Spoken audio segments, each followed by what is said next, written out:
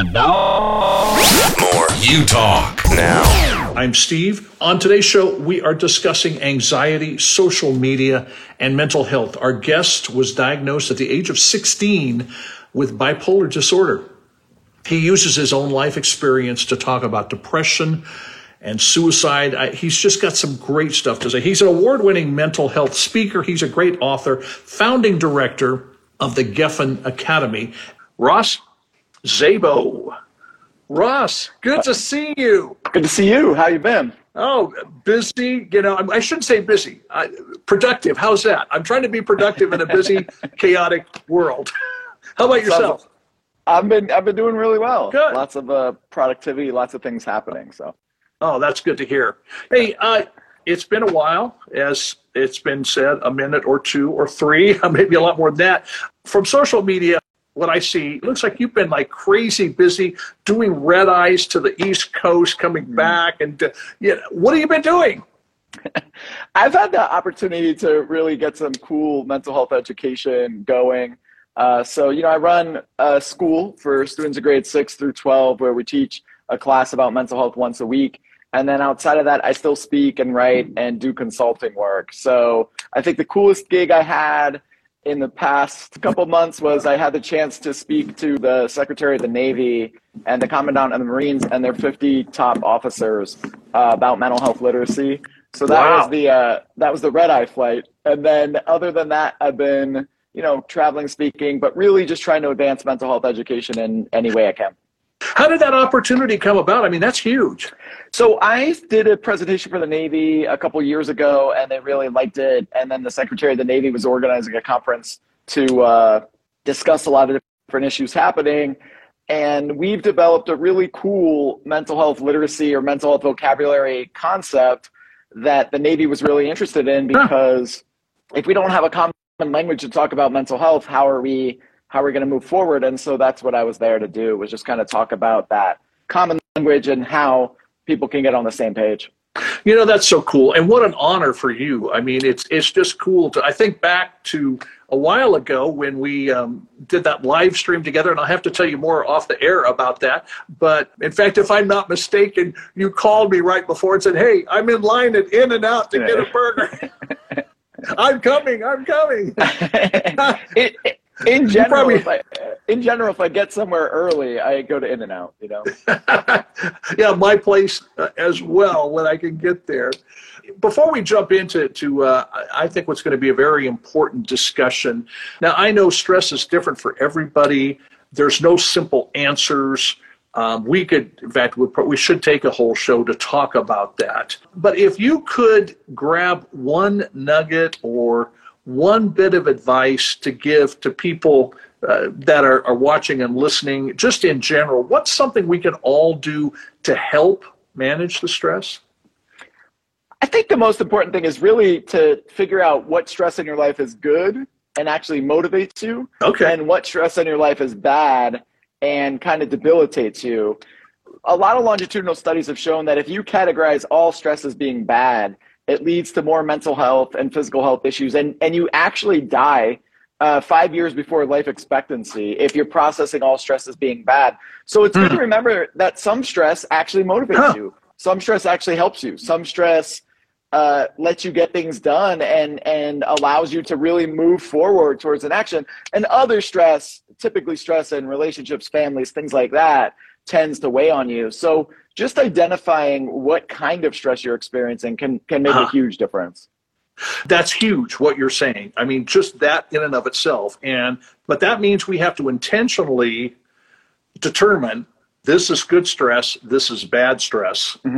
And focus more, I think I hear you saying focus more on the good stress that motivates you, that pushes you out. Because I like that differentiation. I like the way you put that, because I don't often think about it that way, and I'm not that unusual, I don't think. I think there's other people that struggle with it. So, no, that's cool. Well, that way, we do need to pick up on that conversation some more, because it's something that, just in general, I'm stressed out, How you doing? I'm stressed, What's going on? I'm stressed. It seems to be that go-to word to use. But let's look at another word that seems to be it's everywhere, especially when it comes to young adults, but I think people in general too. But anxiety in young adults is at an all-time high today, at least what I've been reading. You would know much better because it's more your world. I believe it's something like, is it 1 in 3 young adults are struggling with anxiety? It is. And anxiety kind of spiked in 2008 when technology started being more widely used. So the smartphone is what initially spiked anxiety. And then in 2013, when social media was widely used, anxiety, depression, and suicide rates spiked again. You know, everyone started paying attention during the pandemic, but the rates were actually much heightened and worse right before the pandemic. Interesting. The pandemic kind of made everyone pay attention, but the rates of anxiety, depression, and suicide went up significantly with social media in 2013. And I think because there's more conversation about it, now people are talking about it a little bit more. No, it's interesting. And I want to clarify something for some of our audience. You're not saying, you know, your smartphone is bad, social media is bad. It's one of those things that it can be used for lots of cool things, or it can hamper you and it can hurt you. Definitely. And though. It's an and though. Okay, here we go. What the digital age has done is it typically only activates the part of our brain that lives in anxiety. So the digital age is really only activating our limbic system. It's not activating our cortexes. And because it's not activating our cortexes, we are at a heightened level of anxiety. We're at a heightened level of isolation, loneliness, depression, and all of these things because we're not intentionally activating the parts of our brain that would calm it down. So is technology bad? No. Is social media bad? No. But is technology and social media changing our brains to the point where we're not activating our cortexes? 100%.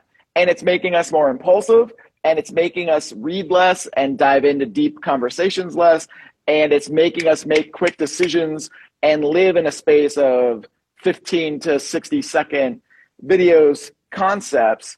And so that, you could argue, is something, I don't know, you might not want to call it bad. I would call it interesting. Yeah, no, you know what? I'll call it bad because it's, you know, going back to what you said, a couple things, you know, we don't dive into deep conversations anymore. And, you know, that is hurting us. Let's just all be honest about that. It is hurting us because those deep conversations can be, I don't want to use the word therapeutic necessarily. They can be beneficial. They can be encouraging. They can, you know, you're getting something out, you know, and letting somebody else respond to it. I mean, there's so many things there that I mean, it's huge, but we don't do that. And our world has, I totally concur with you. Our world has become that bite-size, you know, 60-second or less type of thing, you know. And it's funny because several years ago, I was approached by some people. I said, hey, you need to do a 1-minute radio show. And I'm going, you're nuts. You know, what in the world can I say in 1 minute? And actually, it was one of the best things I learned how to do because I could communicate very succinctly. But that's what our world has become. It's all these little sound bites, you know, and you really don't get the whole story. You don't see the whole thing. And it seems like, again, this isn't my world, this is your world, but like our brains must be bouncing back and forth on all of this stuff, trying to process it. Definitely. And if you think about the political divide in this country, if we're only activating our limbic systems, then we're only going to react in impulsive ways, and we're only going to further our existing beliefs because we're not engaging our cortexes or finding a way to balance, calm down, engage, attentively listen, all these other things. Ooh. So it's hard. And then if you don't develop those skills of how to activate your cortexes, then you do live in a persistent state of anxiety, and that can be hard. I mean, what you're just saying is so significant, so important to us, finding that balance, not responding in an impulsive way.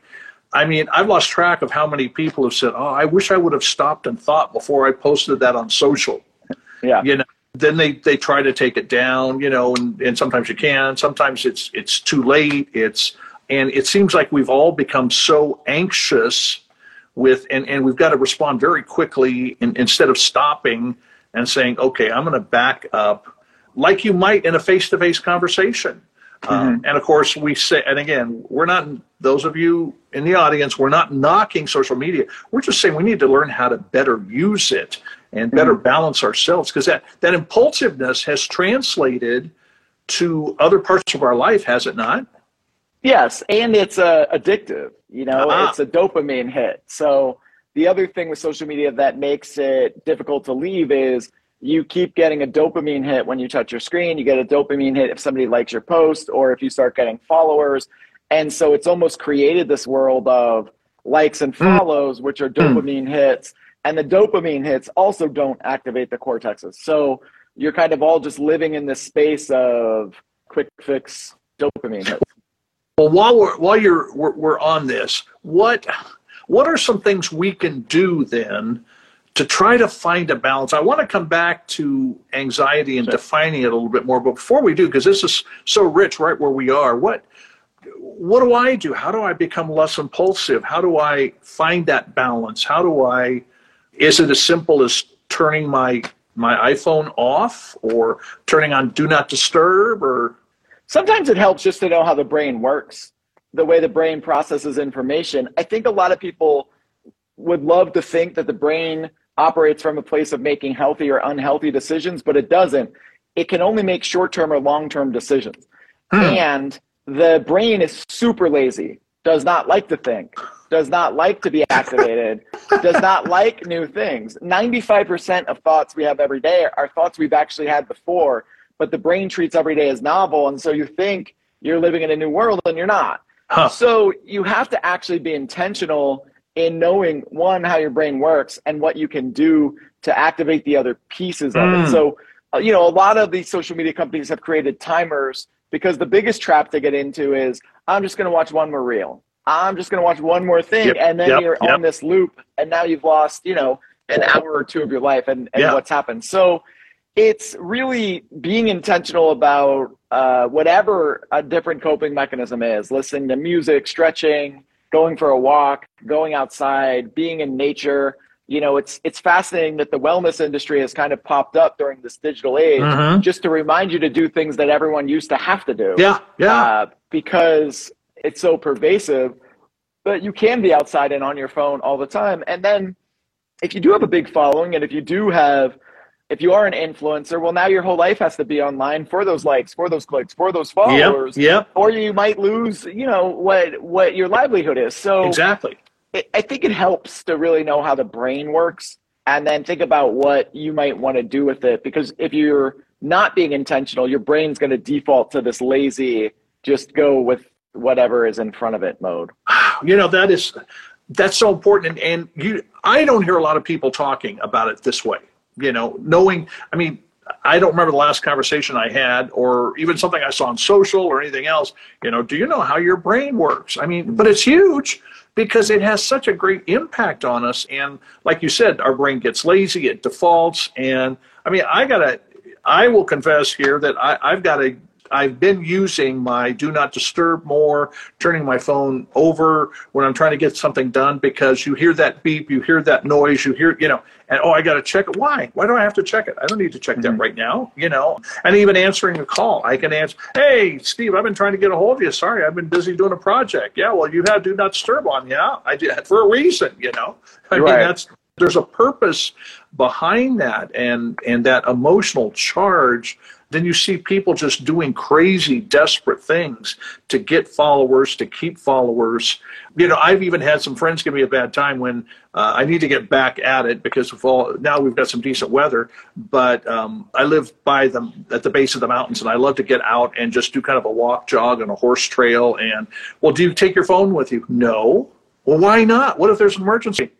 There's an emergency, what am I supposed to do about it? I don't want to be bugged. I don't want somebody to, I don't want to have to, I've got to answer this. No, I don't need to answer it. I can take 30 minutes and not answer it. That's really healthy. It's great that you can make that distinction and do that, because a lot of people may not be able to do it. And once you see the effects of it, I think it's really helpful. Even with one of my 7th grade classes, one day, when the Surgeon General announced that he didn't think social media should be used under the age of 16, I asked my 7th graders, what do y'all think of this? And they largely agree. Really? they were like, social media was a good idea in theory, but it just didn't work out. Other kids were like, once social media became an industry, it just became like every other industry, and it kind of ruined the connection because it became more about marketing, selling things, competition. Other kids have taken social media breaks for a couple months and never gone back because they're like, I like my life so much better without it. Ooh. And so you're seeing this younger generation really, really diving into how do we balance this, because they see it destroying a lot of different things. And so that's why flip phones are making a comeback, things like that, because the younger generation sees how damaging it can be, and they're like, I don't want this. That's huge. I mean, I'm glad to hear that, really, because it's healthy. I mean, forget the huge word. That's healthy. That's a healthy attitude to see and hear that that's happening. And okay, somebody says, I'm not going to go back to it. Big deal, the flip phone kind of a thing, and I mean, it's sad when you go to a restaurant and you see a family of 4 and they're all on their phones. Yeah. No conversation, it's a buddy of mine was out from New York and said, hey, Roos, can you meet me down to Santa Monica? We'll have, coffee or whatever. And the whole time for an hour and a half, it was, oh, hang on. Hi, yeah. Oh, sorry, hang on. And I wanted to grab his phone and say, hey, why did you bother to reach out to me? Because you wanted to talk. We haven't talked. We barely talk. I mean, he's a great guy. Don't get me wrong, but it's like kind of a waste of time to drive out there if we're not going to talk, Definitely.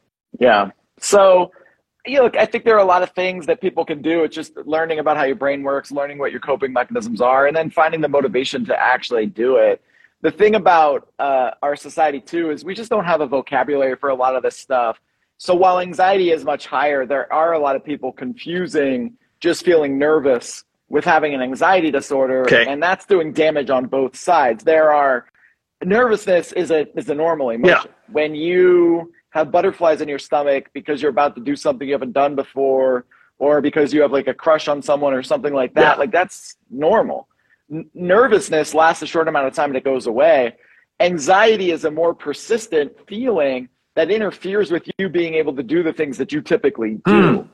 So if you are someone who just has nervousness and you tell someone with an anxiety disorder to just calm down, the opposite of having an anxiety disorder is not being calm. It's being able to see reality. And I think that conversation is really important to have, because there are so many people with actual anxiety disorders who are having their experiences dismissed by these people who are just nervous and telling them like, I've gone through this, and they haven't gone through it. Yeah.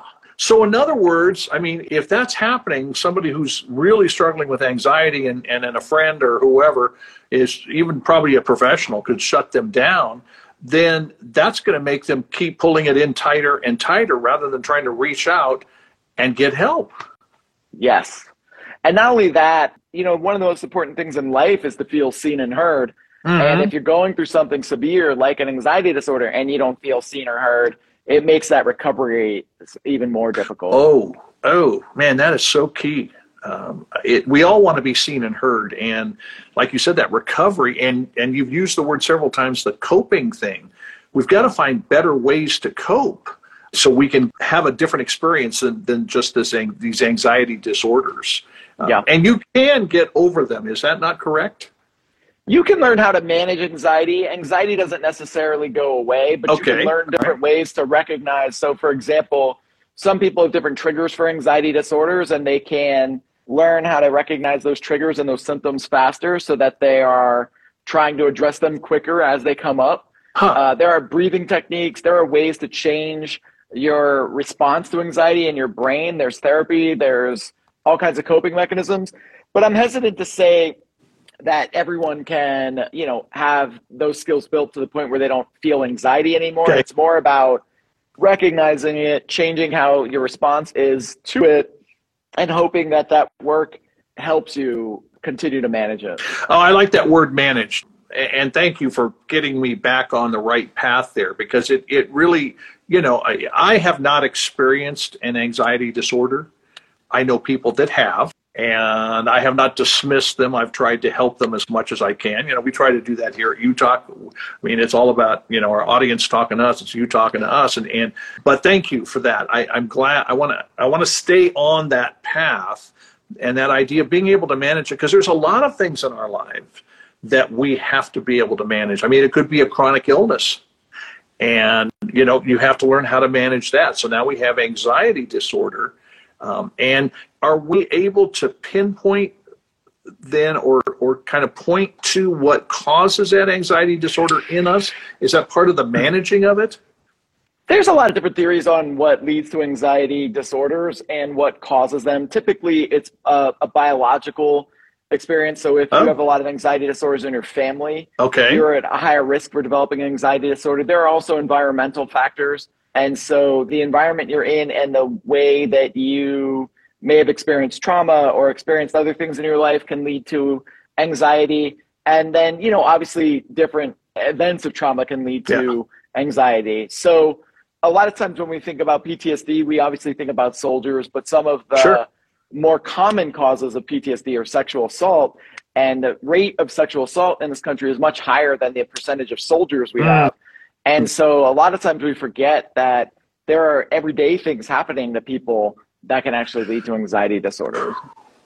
Thank you. We need to hear that. And this whole sexual abuse thing, I have run into more people in this last year, and it's mainly females, that have been sexually assaulted. And we actually had a guest on our show who started a kind of an advocacy group, to where people can come and interact and things like that. And she's only a senior in high school. And the tragedy is that she was assaulted younger.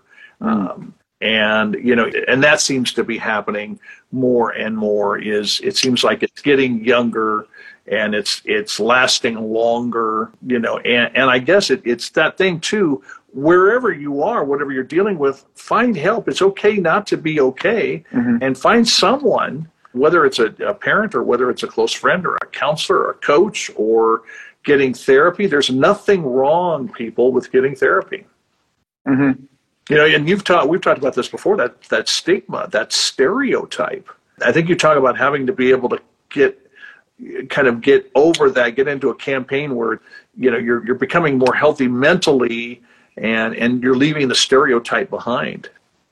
If you think about physical health, a lot of people envy when people are taking care of their physical health. You see someone leaving the gym and you think I should exercise. You see someone who's fit and you think, I need to get fit. We need to get to a place in our society where it's a similar thing for mental health. When you see someone in therapy, you see someone taking care of themselves, you think I should be doing that. And it's a critical part of mental health. I think the thing for me is we keep using buzzwords like mental health is like physical health. And I agree, physical health is a lot of work. Mental health is a lot of work. It's not something you can just say you're going to do and then do it. And that requires self-awareness, discipline, coping mechanisms, boundaries, all of these other things. So I think that's a big part of it as well. Well, and that the way you kind of unrolled that now almost speaks to me like we need to have somebody that can help us walk through that. So we know we've got to become more self-aware. What does that mean? What does it mean to set boundaries? I mean, I'm even sitting here thinking now, just the chaotic state my life is in, so to speak, and with everything, all kinds of stuff going on, it's like people don't realize I'm only one person, and there's these expectations. And I think all of us face that from time to time, and, unrealistic expectations, and I can only do so much. And I'm wrestling with, I've got to find a way to put boundaries out and just say, I can only, do so much. I can only handle so much, I think I've had 3 or 4 books sent to me in less than a month. And the author said, hey, I want you to read my book and tell me what you think. Okay, let me put it on the stack over here. You'll be in my stack because I don't have time to read everybody's book and make a comment on everybody. I appreciate you thinking of me. I'm glad you got your book written. That's kind of that's a lesser pressure that I know so many people, we do have unrealistic expectations. Our friends put unrealistic expectations on us. Our parents do. Sometimes a teacher does. and finding a way to balance that. Now, you teach a class once a week, is it, at the academy? Yes. Yeah. So we have grades 6 through 12 here, and obviously I have other educators who work with me, and there's a weekly class on mental health for students in grades 6 through 12. Now, is this, with that class, are the things that we're talking about right now, are you covering, I mean, I would assume you're covering something similar to that in that class? Yeah. Almost all of my 7th graders could tell you the difference between the sympathetic and parasympathetic nervous system, what the limbic system in the brain does, how to activate their cortexes, the difference between nervousness and anxiety, how to frame mental health like physical health. Whoa. And really just those same pillars of mental health that follow them through that journey. And, it just changes how they see the world and what they can do with it. Yeah, that's so cool. Can like a non-7th grader come and sit in? You're saying stuff and I'm go to my school, apply. I'm just kidding. I don't think I can get away with that now, unless I could just audit them or something. No, but you're talking about this stuff and I'm going, time out. I don't know what you're talking about, but this, I think this is so cool because, are other schools picking up on this and doing something like this? I don't hear a lot of talk about mental health in schools, but maybe it's just because I'm not there and I'm not being informed. There's a push for this. There's social emotional learning that's been pretty widespread around the country. Mm-hmm. The next wave of education, though, is going to be around mental health literacy, which is having a definition of mental health and knowing how the brain works and knowing how to frame mental health and put it into a spectrum of functionality and how to help friends. And so that's just kind of the next step here is what's called mental health literacy, which is really just mental health vocabulary. So it's getting there, and we're really just at the start of it. The reality is we're never going to have enough mental health professionals in this country. We never will. And, we need to at least acknowledge that. And so because we're never going to have enough mental health professionals, we need to start going upstream and teaching people about this from a young age. Yeah, it's such an important thing, and it could make such a big difference in somebody's life. I think of some of my own relatives that just struggled with mental health, and some were afraid to ask for help. Some, and it's that, it's okay to not be okay, that kind of thing and all. But I'm glad for what you're doing because we need more of this, especially with younger people, because thinking long term, if they get healthy, then their families and relationships are going to be more healthy, and the long-term effect. I'm just amazed that 7th graders are picking up on that. But it goes to show, sometimes I don't think we realize what our students are capable of doing. I teach drums on the side. I'm a drummer, and it's interesting as I look at my younger students and versus the older students and seeing what they're capable of doing and then listening to the questions they're asking me. And we shouldn't sell them short. We should give them the credit. And when you've got 7th graders doing that, that is so cool. It's just, and that gives me hope, that's a hopeful thing that we're going to see some kids learn how to cope. We're going to see some kids that understand their mental health. And is there any, and again, I don't want to oversimplify things. Are there some things that we should all be doing every day to help us with our mental health? That's probably just like this. Okay, how much time we have, Steve? It's just taking time to, again, be intentional in your life and be aware of what you want or what you need. It's different for each person. Some people that's listening to music, some people it's talking to a friend, some people it is taking a minute alone to just recharge because you don't get that space. So it's more about, what can you do to maintain that mental health? For some people, it's exercise. For physical, it's pretty clear what we need to do to take care of our bodies. We need to eat healthily. We need to exercise. We need to know our family history. Sure. For mental health, obviously those things overlap, but there could be other things you do to cope that may not be as obvious. You can't separate physical health from mental health because they are tied together, but your brain might need different things for communication, for all kinds of other aspects. So it takes work. In other words, you said that earlier. It takes work, just like physical exercise takes work, physical health, and you've used the word intentional. which is such a key word. We've got to make a decision to be intentional about it. I'm kind of curious about something because it reflects a conversation I had recently. Do you think music can be therapeutic? Yes, the research shows that music can be therapeutic. There's a difference between music releasing emotions versus music reinforcing emotions. So if you think about it, if somebody's really sad, they might listen to a sad song and connect to it and say like, okay, somebody gets that I'm sad. Somebody else might listen to sad music for weeks or months at a time, and it actually reinforces their sadness or their feelings of depression or being depressed. So it's really important to separate those things, and you can do that with any coping mechanism. Yeah.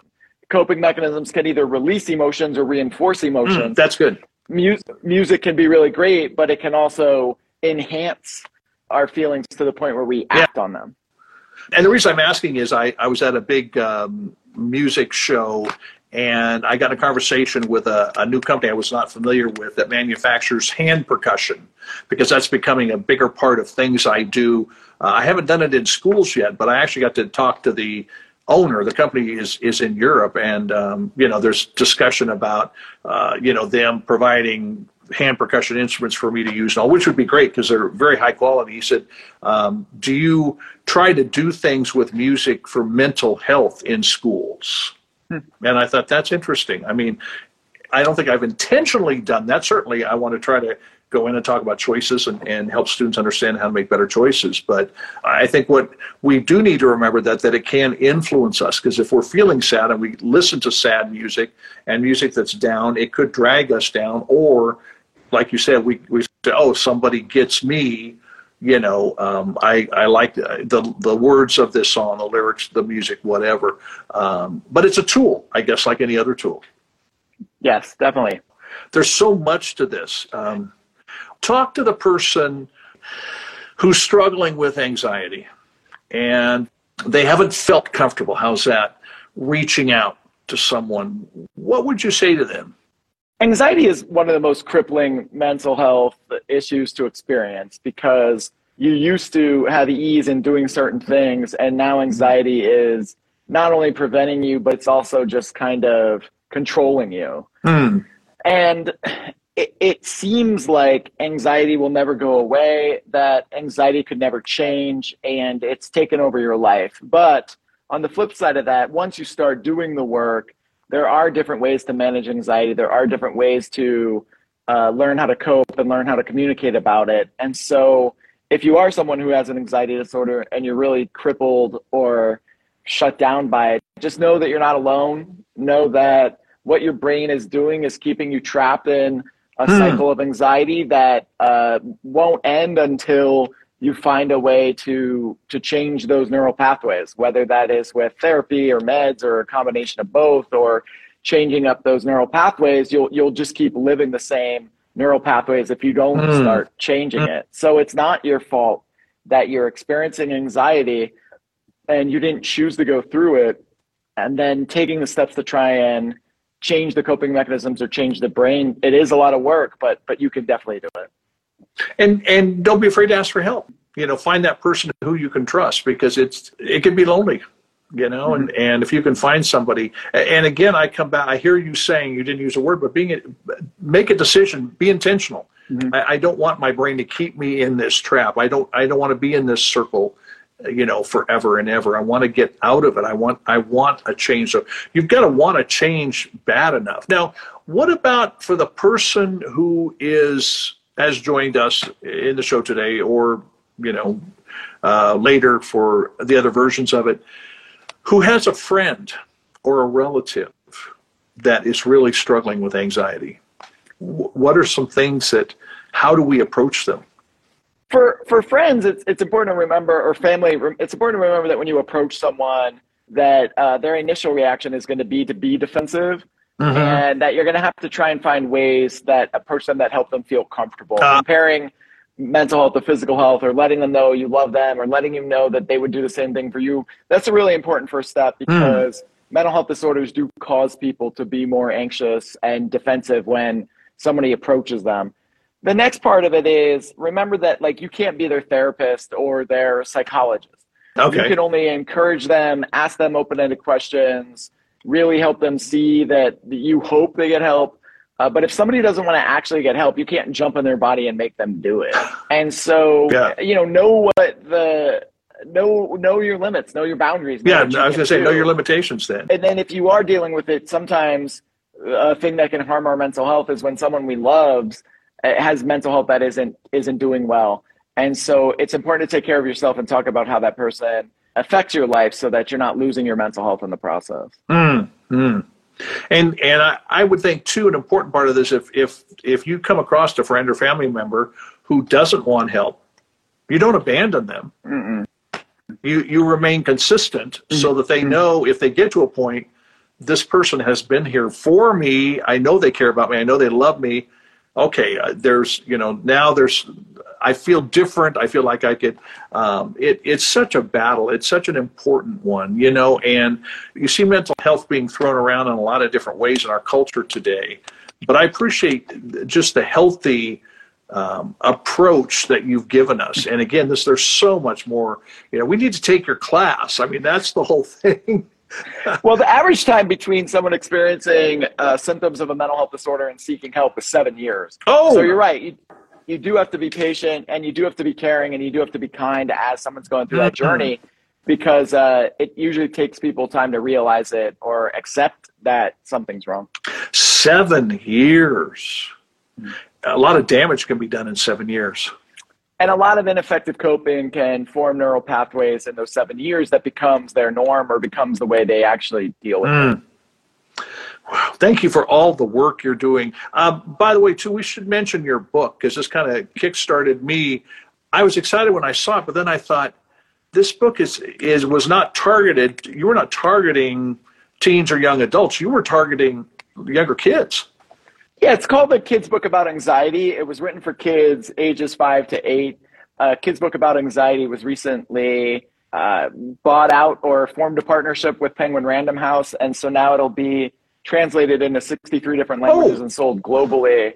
The book is really just a basic guide to help kids understand the difference between feeling nervous and having an anxiety disorder, and for different tools you can use to manage anxiety, whether it's breathing or focusing on a stable point in a room, or just doing different things to recognize when anxiety is starting in your body and using those skills to help calm yourself.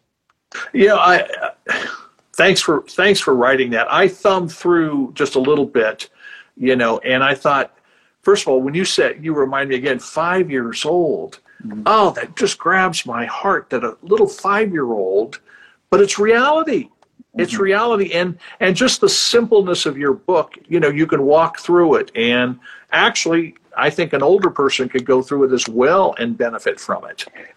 Yeah, the goal too is you write it for that age group so that parents read it with their kids, and then can also have a conversation about the family history of that family, because the more you know about your family history with mental health, the more prepared you're going to be. I think I was 26 years old when I asked my parents if anyone else in our family had a mental health disorder. And I'm not even joking, around 17 minutes later, they stopped naming people. So it wasn't even just a few people. It was cousins and distant cousins and aunts and uncles, and 3 of my grandparents were alcoholics. So, it was, it's good to know your family history. Yeah, no, it really is. I mean, it's crazy. It breaks up families. It breaks up marriages. You've got to be honest. You've got to be real.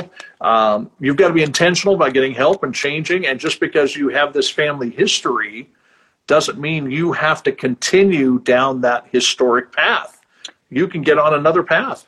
Yeah, that's the beautiful thing is as you change your brain and you change the neural synapses in your brain, the brain changes. And depending on when you have kids, the epigenetics of the work you do will actually be passed down to your kids. So if you take time to heal and if you take time to recover and you have kids, then they're getting those genes, not the genes that are laden with as much severity. So epigenetics is a pretty cool concept for mental health. That's huge.